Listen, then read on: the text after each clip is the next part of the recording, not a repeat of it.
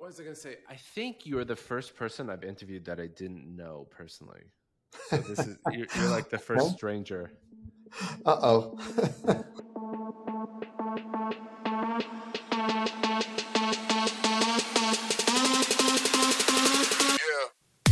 What is up, everybody? I am Jason Trost, the host of the Business of Betting podcast. I'm joined today by Jed Kornthal. He is the CMO of a company called Phoenix Real-Time Solutions. I'm really excited to have him on. They're working on real-time content, which is very important in the value chain of sports betting. And we're going to talk about all things sports content. We're going to talk about what their secret sauce is and what they're bringing to the party. So first of all, welcome to the podcast, Jed. My pleasure to be here. Thanks, Jason. Where in the world are you? I am in Connecticut, Westport, Connecticut. The good that's probably the good side of Connecticut. I'm from the bad side of Connecticut. It's a pretty nice state. There's a lot of water here, so that's a good thing. It's what I always located myself in Connecticut by the exit number. I think, what is Westport, like 20, 25? Westport is 18 on 95. Okay. Yeah, we're like about an hour from New York City. I grew up exit 73. Oh yeah, so you're quite a bit up. Yeah. Okay. I'm Mohegan Sun territory. Yes, that's right.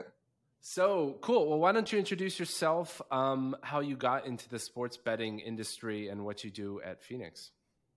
Sure. Yeah, I've been in sort of the sports and music space for a long time. I worked at Sony for 12 years. I was at the NFL for a number of years. And for the past 10, 12 years, I've been an entrepreneur, started a couple of companies, sold one, and got into the OTT space originally consulting with a friend of mine, and then got a call from one of Phoenix's investors who I happen to know, and was telling me about the company and the technology that the company was building, and just seemed like a really interesting and compelling proposition in terms of the goal was to create real-time streaming for people. So kind of took a little bit of a leap of faith, and 6 years later I'm still here, and we have a successful company that's well funded. We have a number of clients around the world, from Verizon to Stats Perform and Racecourse Media Group, to Sinclair and Bally's. We're just rocking and rolling here, just delivering real-time streaming to people all over the world. So when you say real-time streaming, is there a data component, or is it video and audio? All three, actually. So our platform is able to synchronize and deliver video, audio, and data, all in sync and all in real time. And we use the term real time rather than live, because live comes with some delays. Like if you watch any broadcast that you watch on your television, has about a 7 to 15 second or so delay because of language or wardrobe malfunctions or things of that nature. And then when you add, if you're streaming the content, if you add, whatever the streaming provider is, you could be 30, 40, 50 seconds behind the field of play. So we deliver those streams in real time. So essentially about a half second behind the field of play. So it's as though you're at the stadium. When I was growing up in this industry, the at least from my memory, the company that kind of pioneered a lot of the real time sports data was a company called Running Ball, and I believe their secret sauce was they sent people to the stadium and they had cell phones or something in their pocket, and they would be watching the game and doing that. Really what is the technology that you guys use?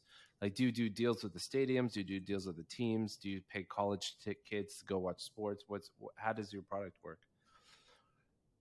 Well, first of all, what you just said still happens in a lot of cases. People still have people at games and recording data and sending that to their mothership. So no, we are just a technology platform. We're like a pipe or power company. So we work with content owners, rights holders, anybody who essentially has rights to the content, and they use us to stream that content to their their apps, their websites, wherever they want to stream it.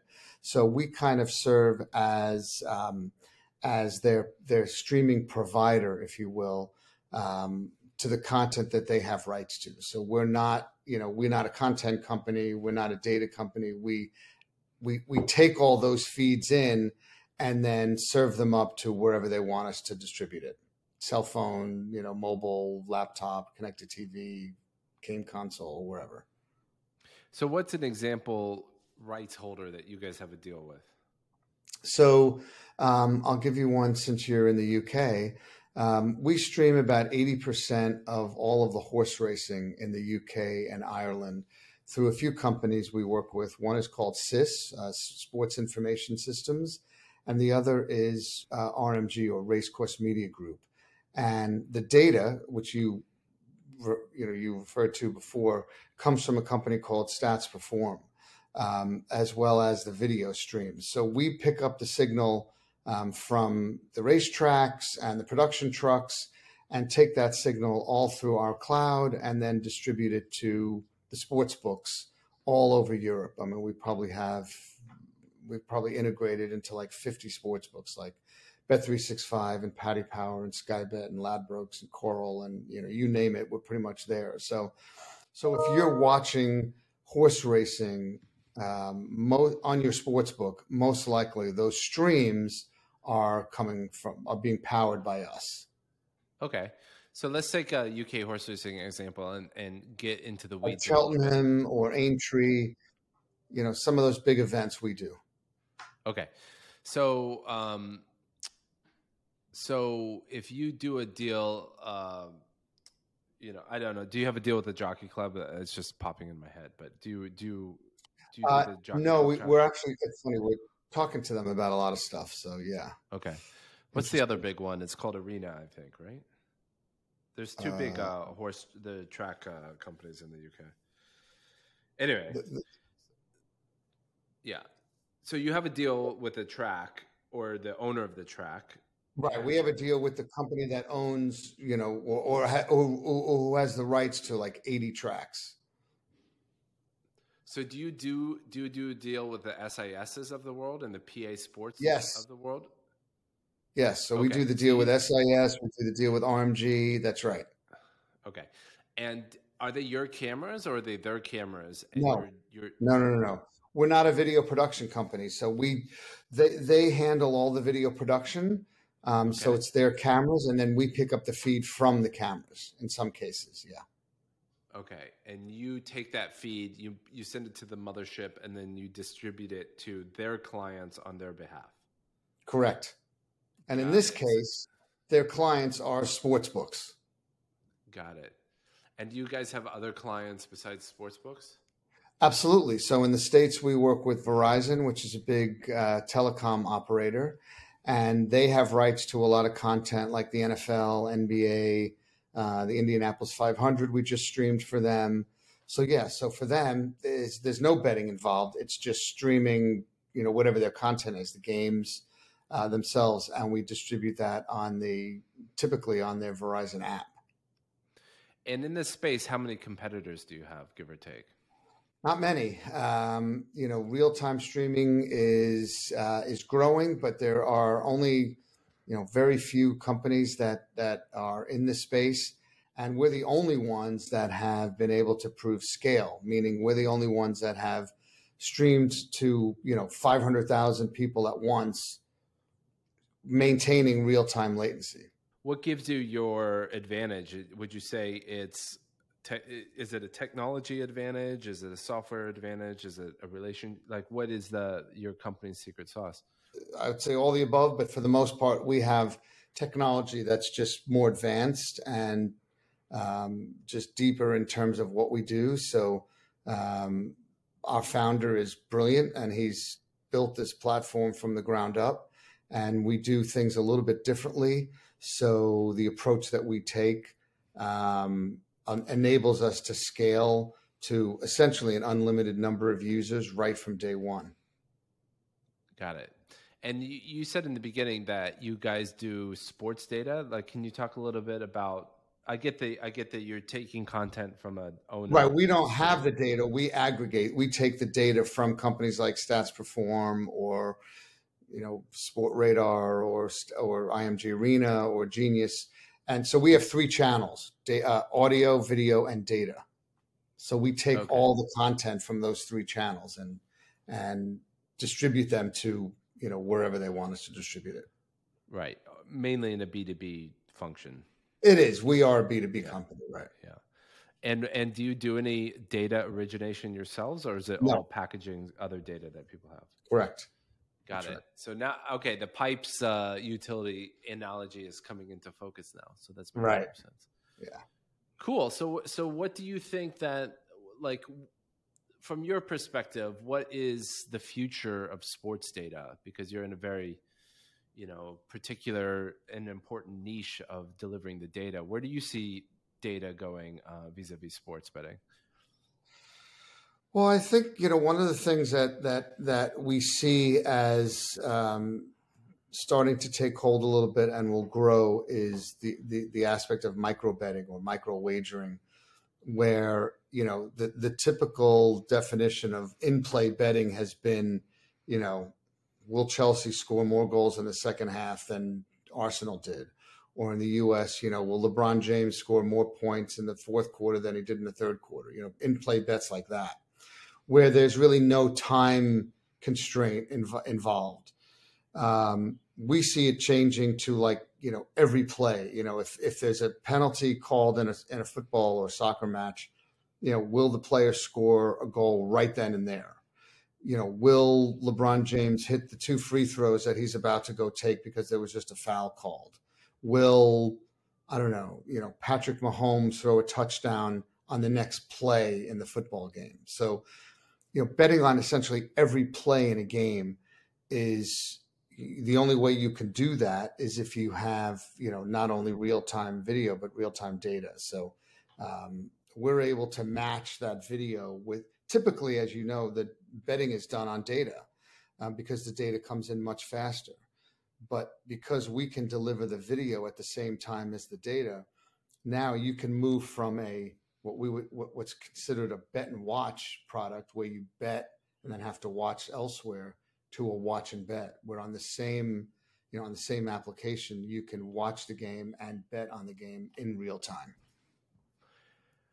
So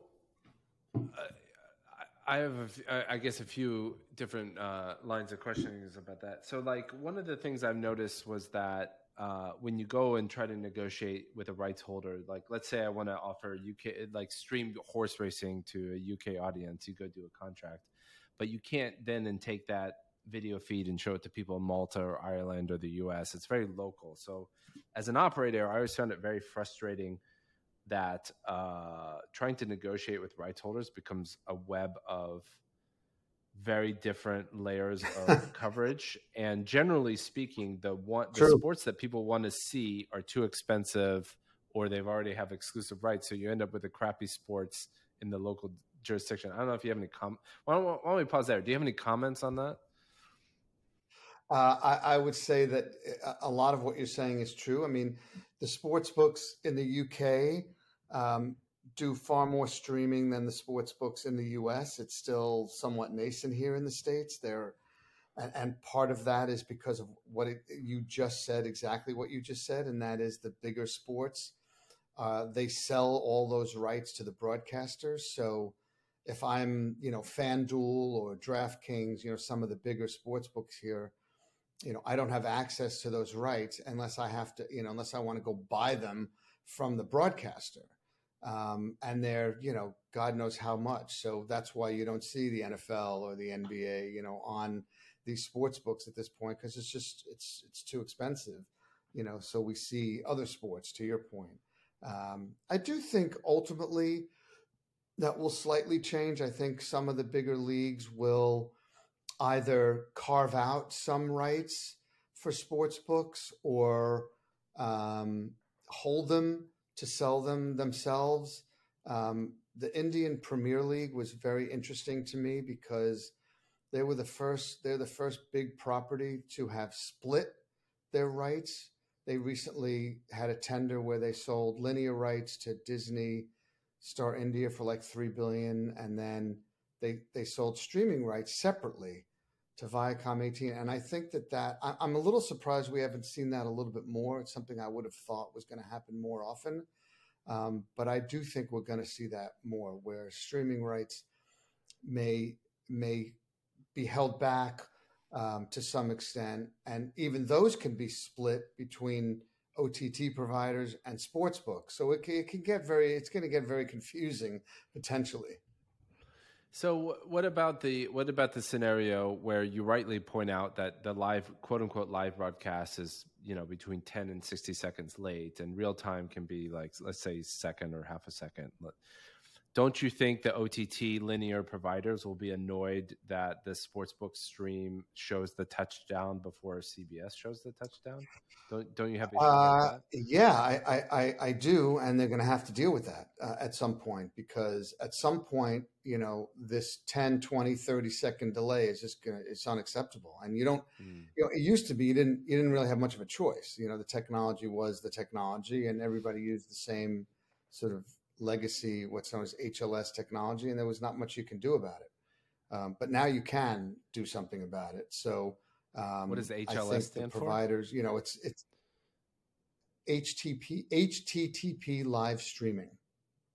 It was an Apple-based product developed about 20 years ago, and it actually wasn't even developed for video. It was developed for data storage, but it was pressed into action for video. And now pretty much every broadcaster and big company, Facebook, YouTube, all uses a form of that. And because of the way the video is delivered, comes with delays. And again, for the longest time, there was nothing else you could do. So that was what you had. But now, companies like us are able to deliver the stream in real time, and there's no need to have 20-second delays anymore. So you're right. The sports books ultimately will have an advantage. And if you want to watch your game, in real time, in some cases, you may have to go to the sports book until some of these OTT providers make a switch on their technology. As the pipes, as you called your business, do you get frustrated by this patchwork of rights, or do you just think that's par for the course? And well, I worked at the NFL for a long time, so I know how rights are distributed and broken up, and it's a challenging, complicated game. So but you're right, it is frustrating. I think for many it can be frustrating. We have a good understanding of it and know where what we can and can't do. We can only really work with rights holders because we deal in the video space. So if you don't have the rights to the video rights, there's nothing really we can do. So it's actually pretty simple for us. There was a business called Cobain. Have you ever heard of them? Cobain? Cobain, kind of like Kurt Cobain. I don't know if it's no, I never have. Same. I never have heard of them. No. There was a business. It was a product designed for bookmakers, and it was a B2B product. And I want to say Perform bought them, or a big data company ended up buying. Okay. Them. But what they did was they streamed real time. They had the real time feed that didn't jump through all the TV networks, so that the bookmakers would have a quote unquote real time. I mean, in your world, it'd still be pretty slow, but in the last 10 years, it's faster than the broadcast feed, where the bookmaker could see this stuff. It was low fi feeds. You didn't have to deal with rights holders because you weren't broadcasting. It was just a B2B product. But I thought I always thought that was an interesting way to kind of solve this problem of the rights holders having, and then the bookmaker can use this fast data to have a better experience. Now the consumer will lose out because the consumer can't see the feed. But to your point, you could sort of enable micro betting from a data video feed management perspective. Yeah. I mean, look, there's some micro betting that exists now, at least in the US, just on the data. And, there's a company in the US called Simplebet that has done some interesting work with, I think it's both DraftKings and FanDuel, not 100% sure, but I think, where you can, in some cases, you were able to go on, their app and bet on, each pitch or, things of that nature. You couldn't see anything because there wasn't any streams, but it was just, so because it was just the data. But I mean, look, there's a ton of research that shows, when you're people betting on the game, they're going to watch the game longer, they're going to spend more time with it. So, I mean, it's a natural progression that once the sports book gets the ability to not only handle the data, but also the video of a particular game, fans are going to stay with it and they're going to bet more. And that's the goal of the book, is to get more transactions. So I don't think there's any question that will be the case. Do you have examples of bookmakers using your feeds now for micro betting, or that's so there's a company in the US called Rush Street Interactive, and we're starting to work with them on some sports. We're streaming some highlight. We've got one or two other sports that they're about to launch on their apps. They oversee books. Bet Rivers and Play Sugar House are the two sports books that they operate. We're also about to announce a very big deal with a broadcaster and a betting partner to stream more sort of NHL and NBA content through that betting app. So we're very excited about that. I can't say who yet, but we're probably about a month or so away from making that announcement. And that's going to really, I think that's going to really turn some eyeballs into, changing habits, because, it's the old story. Once one falls, then typically the others have to look at it and say, well, if they're doing it, maybe we should be doing it. Or at least that's what we hope. So in this NBA NHL example, is that this potential deal that you haven't announced, is that you will be streaming the NHL and the NBA live? Sorry, I know live is the wrong word. Real time to an American audience. Yeah. Yes, in the betting app. Okay, so this will be. Will this be like kind of the first real sport that is getting broadcasted locally? It's going to be the first real time watch and bet product in the U.S. Okay, it's interesting that to me the challenge is. This is my perspective.